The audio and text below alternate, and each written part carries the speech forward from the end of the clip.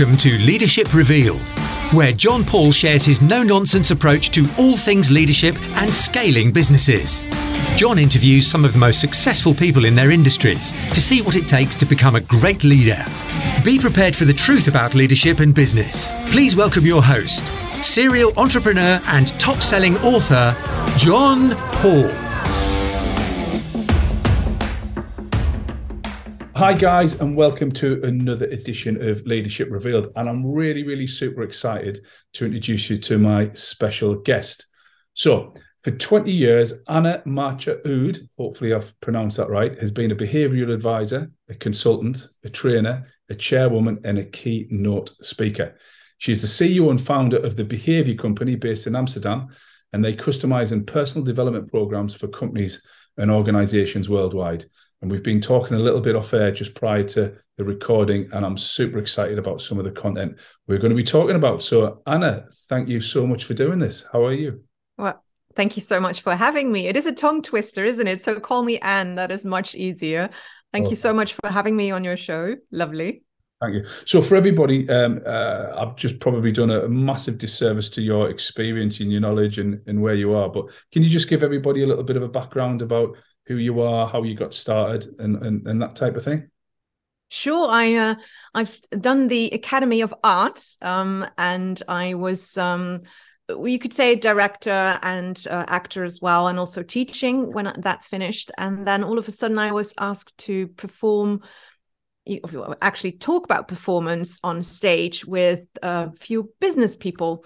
And those business people were really eager to learn about stage presence and nonverbal communication.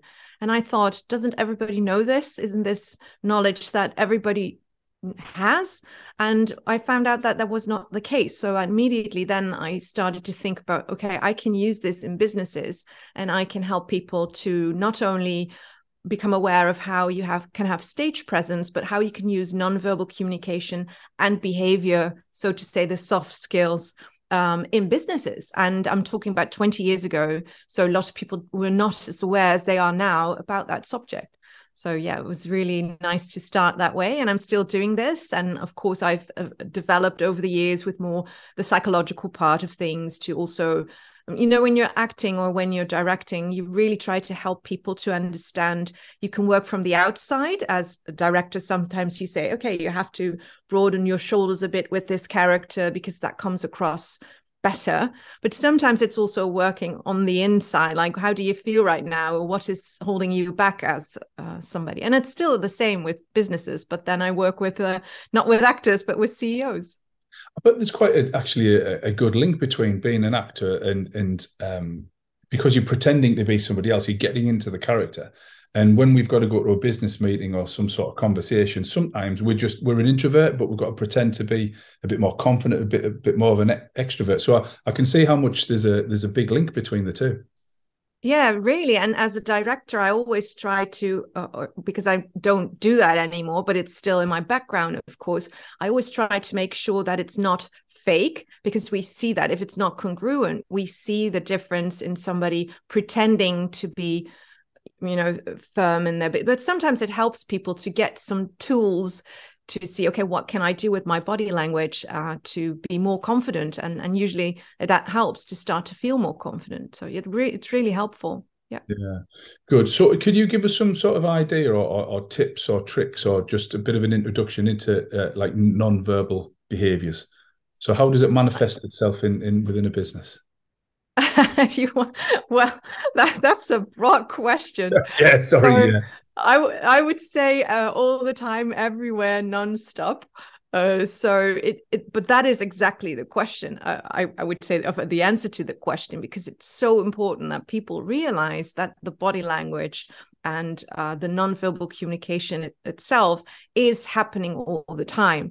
And we see, luckily, it's much more than it was 20 years ago, but we see that people are still not aware on, they have a message, and that's sometimes it's a firm message and they want to get it across, or it's a great message and they want to get that across. And they don't understand that both the body language, but also the prosody, how you say things, how you what your tone of voice is, how important that is in business. And for me, it's still astonishing how less, or not how less, how often it's not taught in business schools, so that they don't focus on it a lot, when we see that when you focus on it, you will have much more effective communication. When you understand how important that is and what your qualities are as a leader. Okay, how do I come across, and am I aware of that? And if I'm not effective, what can I do to behave differently? So there's so many specific advices, tips, or tools that can apply to somebody, but for everybody it's different. And that's where the self-awareness comes in, and reading about body language, but also adapting. So it's a broad question, but lovely to see if people pick up on it. Yeah. Is it more of a science or an art? So it's a case of, if you're crossing your arms, then it must mean this. If you're slouching down, it must mean that. Or is it a lot more complicated, where you take a lot of behaviors into account and get an overall idea? So a little bit of context. Yeah, so luckily there's a lot of science, more and more, to back things up, but there's so many myths out there that are not right. So everybody thinks, well, I think it's changing now, because there are a lot of programs who help educate people that there's not one single behavior indicative of lying, for instance. People think this, and it's not true. Crossing your arms can mean many things. What we have to look for is clusters, or we have to see the whole setting. We have to take into consideration what are people talking about, what is happening, how do they feel. So you can observe, and that's very important. But you must be very careful that you think, oh, I'm seeing this, that means that. So it does help us to identify certain things. So, for instance, if you say crossing the arms, it's a comforting behavior. So there's nothing, doesn't say anything, although you can say, oh, I can see somebody comforting themselves. Maybe they're cold, maybe it's something else. But if you observe the rest of the body, and not everybody can see this because some people will listen to this, but for some of you on video. So if you see, for instance, a forward globella, I would try doing this, and you see the lips disappear, and I'm doing this, and I'm like, my body is my angle will change towards you, then we've got some indication that we're not having a very comfortable conversation going on.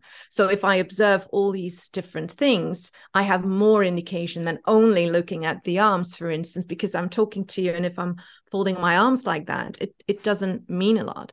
Yeah. But we have to be aware that it might be, for other people who are not educated, they might think, oh, this person is, as the myths say, oh, this person is closing off. No, that's not the case. And we're trying to educate others, because there's so much science out there, luckily, to back us up, to say, okay, we have data, we have information that we try to get across to others. But it's difficult, because people like to have the quick fix. Oh, I know this now, so yes, I know what this person is saying or thinking. That's not the case. You can only use it.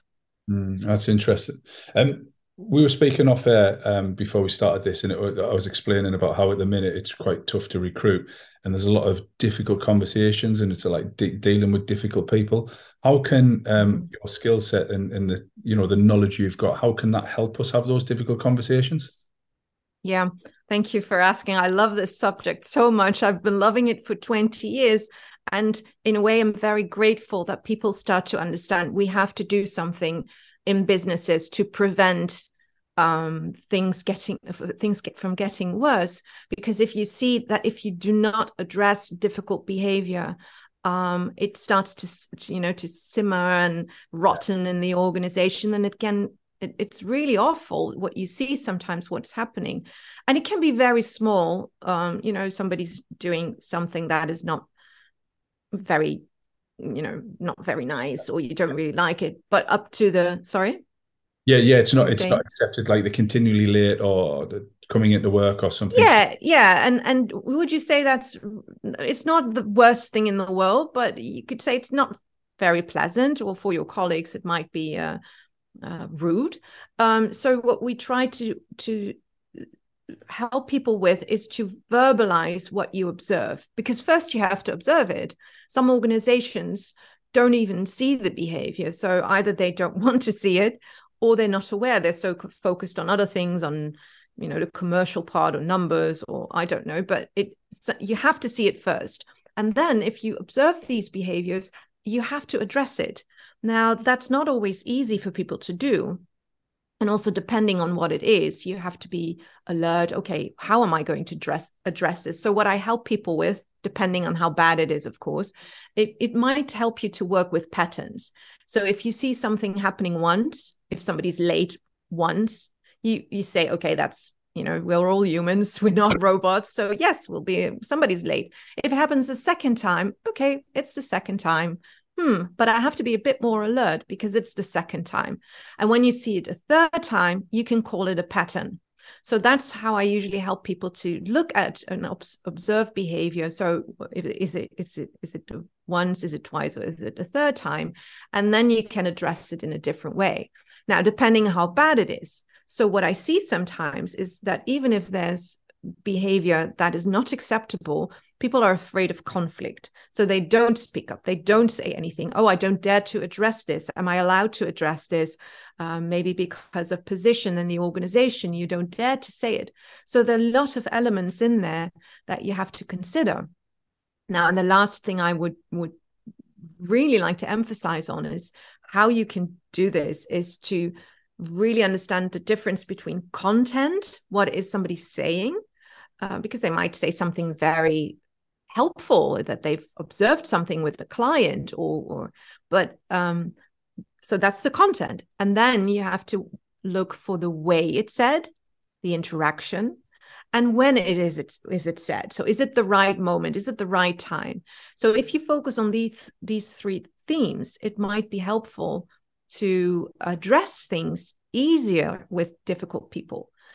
Now, so that's the first one. The second part, if you allow me to elaborate a bit more, is if they're people flawed of character, as we say, because then we need to equip ourselves with better knowledge and better behavior to work with these kind of people and to interact with them. Because, for instance, if you give feedback to a narcissist, that would be completely different in how they accept it as compared to a person who, are people not flawed of character. Yeah. And that's what we have to understand as leaders. And that's what I educate people on. Okay, if you are a leader and you have these kind of people that you call difficult, because that's different for every leader, how do you approach them? Why do you think it's difficult? Yeah, one of the things I talk about is emotion versus logic. If you go in with emotion to a difficult conversation, that's the conversation's over before it starts, because it's more of a blame. If you go in with logic, like facts and fiction, the saying, facts don't care about your feelings. Obviously, you want to have empathy, you want to have that emotional intelligence. But I think when I've gone into situations and I've thought this could be a little bit dicey, I've had to get rid of past, terminate someone's employment, or we've had to do something like shut down something. It's not nice. But if you go in with facts and look, this is for the best, we can't continue to work with each other. We've tried to give you the training, we've tried to help you, and you're not picking up the gauntlet, so to speak. You're just, doing things not in a detrimental way to the business. It just makes it so much easier to have those conversations if you're dealing with the facts. Yeah, you really have to prepare those conversations. And if you prepare the facts, my plea would be also prepare how you are interacting with this person. Who is this person in front of me? Because if it's a quiet person, you need to have a different way, maybe, be silent a bit more or ask questions a bit more. So there are all these elements that sometimes people forget because they're so focused on the content and the facts that they don't really prepare. Okay, how am I going to do this? I might not do this Monday morning, but I will wait until Wednesday, for instance, if that's logical to do. Or, okay, this person is very emotional all the time. How am I going to help myself by not being affected by it? And how am I going to help this person to create, if possible, a conversation that has comfort for both parties? Because that's what I always try to educate people on, is it's not just you and it's not just the other person. You both have to have a good conversation. So you can prepare with the facts, but please also prepare with how you will interact with this person. Yeah, I think also if somebody's not performing, you know they're not performing, they know not performing, all the colleagues will know they're not performing as well. And by you not doing something, you are sort of depositioning yourself as a leader. And it's a little bit like, Yes. well, if it's okay for John not to perform, I'm not going to perform because he's not going to get fired. I won't get fired. And I think Yes. your reputation within the business sort of diminishes quite a bit. Exactly. It's your reputation, but it's also, I would say, not fair to others. So the other colleagues who see this kind of behavior, they might even feel, well, not validated because this person is allowed and they can do everything. The other way is true as well. If a leader is picky all the time, people start to freeze because they don't feel free to make mistakes or all those kind of things, but not addressing behavior that is considered it's not tolerable, then how will you ever learn your team how to perform? Yeah. Yeah, no, totally agree. How can non-verbal behaviour help with negotiation? Because a lot of our watchers or listeners are estate agents, real estate agents, so there'll be a lot of selling properties, a lot of renting properties. How can that help? It can help a lot. Is it online, or will they see each other, this Face person to face. live? A lot of it will be face. So Face when to they face. value a property or carry out a market appraisal, so yeah, it'll be a lot. A lot will be face to face. Yeah, so that's one thing we have to take into consideration these days is the online setting Yeah. or the face-to-face setting, preferably face-to-face, because then you can read the whole body if possible. A glass table is always advised because then you can see the whole body, the whole, the feet, the torso, all those kind of things, because we're usually just focused on the face, and we don't really well, we do with the nonverbal communication experts love the feet and everything, but when you interact with somebody, usually we think we only have to look at this part, but there's so much more to see. So with nonverbal communication within negotiations, again, prepare. Who is this person? Have I been in contact with this person more often? And then it's also a choice. Sometimes you want to have tough negotiations, but usually you want to have great interaction, and you want to, if you're a bit more informal, sometimes that can really help. So you can adjust the way you're talking, you can speed up your voice. But the most important thing is do understand on what they show you. So for instance, eye contact teaches a lot about how so if you say a certain number and how they respond to this. So you can observe, is there discomfort in that moment? Or maybe you see a smile, or maybe you see head nodding, or you see somebody being fidgetive, So if we see pacifying behavior, we can observe that this might be something that they're not comfortable with. So all these elements that you can observe might help you to see how the other party, so to say, is responding to all of this. Now, when it comes to your negotiation skills, I think it's always very important to know yourself. So maybe when you're nervous, how do you respond? And maybe you can hold that back. Or maybe if you are very firm in your negotiations and you have this, as we talked about earlier, the forward globella all the time, that might come across as a bit rude or a bit aggressive. So you have to check in on your own body language and to see, okay, maybe I'm going to go for the more friendly face this time to have a better interaction. So it's all about observations and self-awareness, if I would summarize all of this, because it's so in every little detail we can see things. And that's important for us to understand, especially when you're in a negotiation. Oh, hugely. I think the self-awareness thing's a very, very important piece, because at the minute there's a lot of turmoil in the market because there's a lot of low-cost agents, so agents that are charging very, very little money to sell a property. So the good agents want to continue to charge medium to high fees, but in order to get the business, sometimes they've got to drop the fees. So they're going into negotiation saying, and just like the tone of the voice, 1%, is that okay? Yes. You've got to go confident, like you said, just Yes. 1.25%, and I'll do a brilliant job, and just be confident in your whole offering. Yes, and what you do is also the turtleneck, as we say. So it's like 1%, and then you turn your face away, and it's like the eyebrows goes up. So you see all these things, and prosody, as you mentioned, indeed.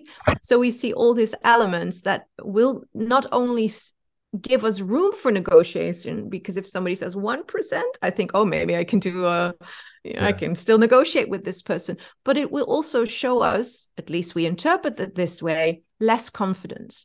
And there's this thin line of being too aggressive, at least it's my opinion. In negotiations, sometimes he can be really aggressive. This is what I want, which might be effective in some negotiations, but can also put people off. Oh, this is so restrictive. This is so direct. I don't want to work with this person. But usually when we see the balance between the two, we just discuss, like, maybe this higher voice doesn't show a lot of confidence. So all these things is what we can look out for to show that we know what we want, we know what to do. And there might be room, again, in content, in negotiations with the facts, but we say, well, 1%, we have a broader shoulders, we use more space, and that helps us to give a different perception to the other person. If you had to pick a couple of quick wins or quick tips that you would say to somebody, this is what you need to do to be more confident, therefore it will improve your negotiation skills. I mean, I like the one, like, broad shoulders, keep your voice the same, rather, and don't do the turtleneck. Is there anything else, just some quick wins for any of the watchers or viewers or listeners that they can trial? Yeah, sure. That's taking up space. Don't overdo it, because you have these, this broad people who sit like this, and that would not be advised, because that might be a bit too. That, isn't it? A bit overconfident. Yeah, that looks very comfortable, but it's not associated with comfort and trustworthiness in a way when you are talking like that. But I would say, so taking up space is better than just diminishing yourself and being very small. Eye contact is always very important, but also listening. So if I say something and I give room to the other person to speak as well, that also helps to show that you dare to go into an interaction, so to say. But if you want to show that you are very confident, I would not speak too quickly. Just take your time with talking. Maybe use hand gestures, because that shows that you dare to take up space. Again, all these kind of elements that are very quick wins. And of course, knowing what you talk about and what you have prepared is important as well. Yeah. Would you say emotional intelligence is very important in this? Like self-awareness, awareness, yes, self-regulation. I imagine empathy is hugely important, seeing it from their side. Yes, absolutely. Understanding and also knowing why that is true to them, and understanding, yes, that's of course you want to pay less. Who wants to pay more?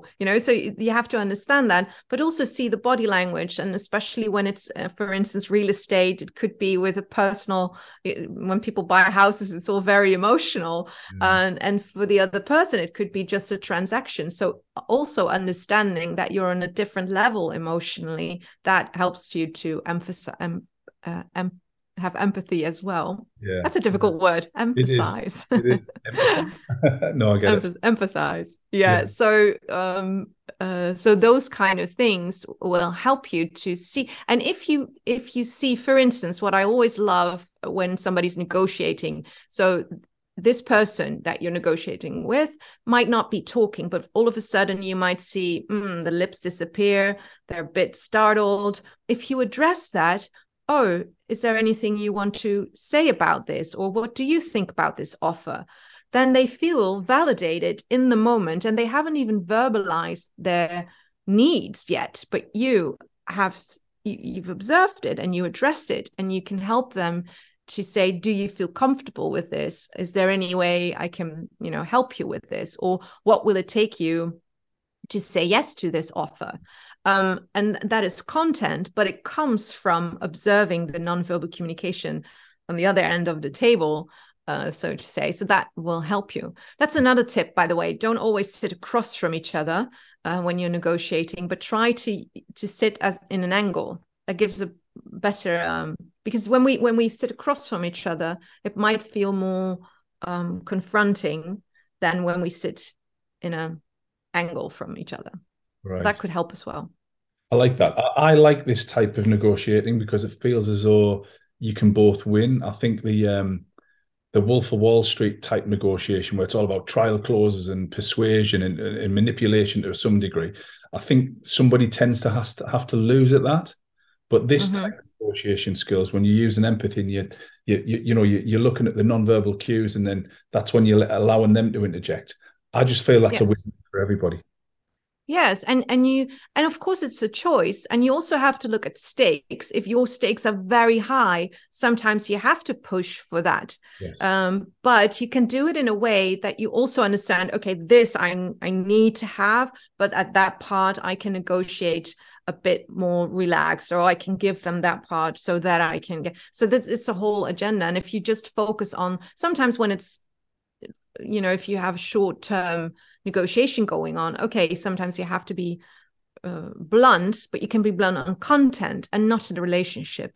But that is my opinion, because you want to go for comfort, especially if you see that in long term you have to meet up with them again, or you need people to be your advocate or your ambassador, so to say. This person, he was so nice. Yes, I paid a bit more, but we had a great interaction going on. And that's also worth something, instead of, wow, he was really tough and I didn't really like to work with this person, or, he sold us the real estate, but wasn't very kind. You don't want that going on, because that's also your business.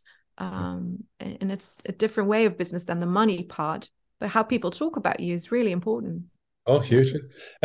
One of the YouTube videos I watched of you when you were talking about negotiation skills was having the long-term effects in mind. Mm-hmm. Can I just explain a little bit about that? Well, that's what I mean by this. If you know that it's not just, okay, I'm going to see you now and I will never see you again. Yeah, maybe you want to choose for a bit of more firm interaction. But when I know that we have to negotiate again and again and again, I really have to understand it's not just in the here and now. I have to form a relationship. I have to form effective communication in the now, but also thinking about the future. So if I'm very rude, or if I'm offensive to you, you might grant me what I want in the here and now, but in the future, you will be a more difficult negotiation partner, because then you have the effects of last time. And when we talk about emotions, you might take that on board, like, oh, last time Anne-Maartje, she was really, awful. I'm going to be more prepared now. I'm going to fight with her. Well, in a way, so if you see that going on, and you see it happening again, you have to observe if this person that I'm negotiating with gets more and more irritated. You have to work on that in the here and now to prevent problems in the future. Yeah, I think that's very relevant of real estate, and I'll give you an example. So I've sold your house, reasonable interaction to start off with, but because I've sold your house, my energy levels have dropped, because in my head I've sold it. Interactions between us sort of diminish. You're too far through the process to say, do you know what, John, I'm taking my house with somebody else, but guess what? You won't use me again. Exactly. You'll refer other companies to your friends, and yes. and I think in real estate we think, oh, we've sold the house, that's it, job's done. Yeah. Customer service and experience can finish. It's in if anything, it's the opposite. It needs to step up. Yes, exactly. Because at that moment, so I love that you say this, because it's so important to not just think about the contract moment, but afterwards. And I've recently experienced it myself, and my real estate agent, he was really helpful in the after service as well. Is there anything you need? Do you have any questions? And that, not that I really needed it, but the fact that he asked is also a reassurance, like, oh yes, it's not done yet. We still have to go through other systems, and we have to do other things. So that was really helpful. And as a result, I'm if somebody is recently a friend of mine who wants to sell his house, I'm referring to this person. And that's how it works because of the interaction. Because of all these interactions, and say in the perfect world, you've got a team of a dozen, 10, 12 people, and we all understand each other and we interact better. That ultimately is going to, and we have difficult conversation when they're needed. And because of those conversations, that person's behavior has been called out, has been pulled up upon. So hopefully it ends. Ultimately, something, it's not simple, and I don't mean to say it's simple, but ultimately by having those conversations, it leads to a much, much better work environment for everybody and a happier environment, Yes. culture. Yeah, I agree. I fully agree. I wish it was that easy. I think we're all working on it with your podcast, me with educating people all the time. Because people think it's so easy. Oh, you just have the conversation. And I'm always shocked. Like, we know this, everybody knows this, but why don't they do this? Now, sometimes it's culture that people don't dare to speak up. So, for instance, in the Netherlands, we tend to say things more. Then I also work in the UK. It's a bit less blunt, but still in the Netherlands, people are in trouble by verbalizing, or not in trouble, find it difficult to verbalize little things they come across. And I have an example of somebody who's really stressed, and sometimes I come into companies to de-escalate situations. So there was this big team and everybody had little different problems with each other. So it's for me to find out what's going on and to interview them and to see where's the common theme and where's little personal things happening, because they were at the point that they didn't want to verbalize towards each other. So first they need me as kind of you could say a neutral person that they dare to speak up to.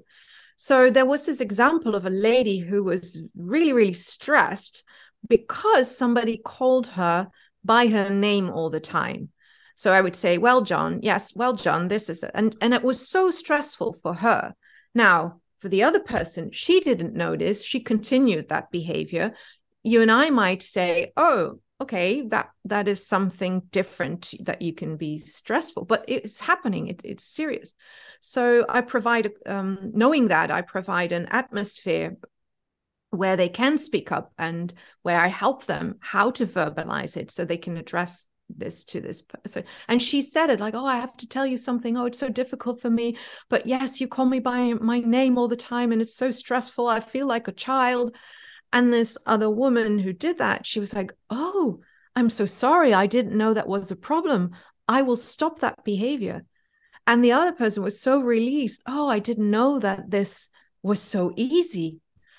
For me, when I'm sitting there as, as a teacher or a trainer or an advisor, I'm in shock that it has to come to this far for people to act up. But once you do that, they were actually, better. They were happy. They were like, oh, this is so easy. Thank you so much. Because we might not know what triggers these people, but if they don't verbalize it, yeah, it's a problem. And this is a little one, but it can be much, much bigger.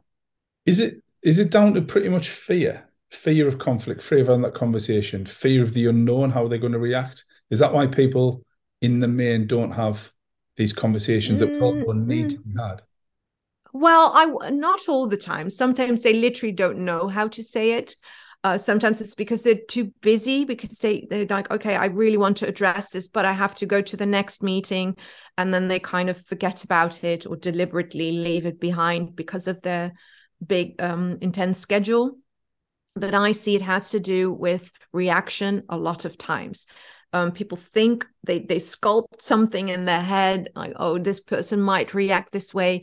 We are social beings. We don't want to be rejected. So sometimes it's, if we speak up, we might have the idea, oh, what if I'm rejected on that part? Of what if I offend somebody by the way that I'm verbalizing my feedback? So by helping people to see, oh, you can verbalize it with describing the facts, as you said. So this is what I see. And then the effect, this is what the effect is on me, or this is the effect on the project, or this is the effect on the company. And then the third step, helping the other person by providing new behavior well, could you be on time next time? That's very logical. But sometimes is it next time if you meet up with a customer, just first address project A and then go to the detail. It could be very simple, but helping people to understand, I have to verbalize the content or the observed behavior. Then I have to verbalize the effect of that behavior. And then I can help others with a different behavior, or a wish. I wish you would not call my name every time you ask something, which is a minor thing, but at least you've verbalized it. Yeah.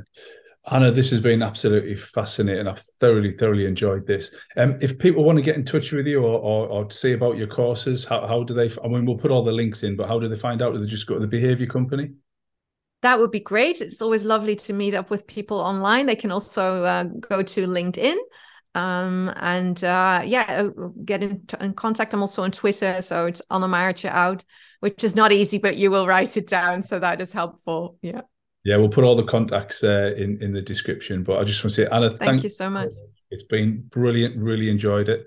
And to everyone else, we'll see you next time on Leadership Revealed.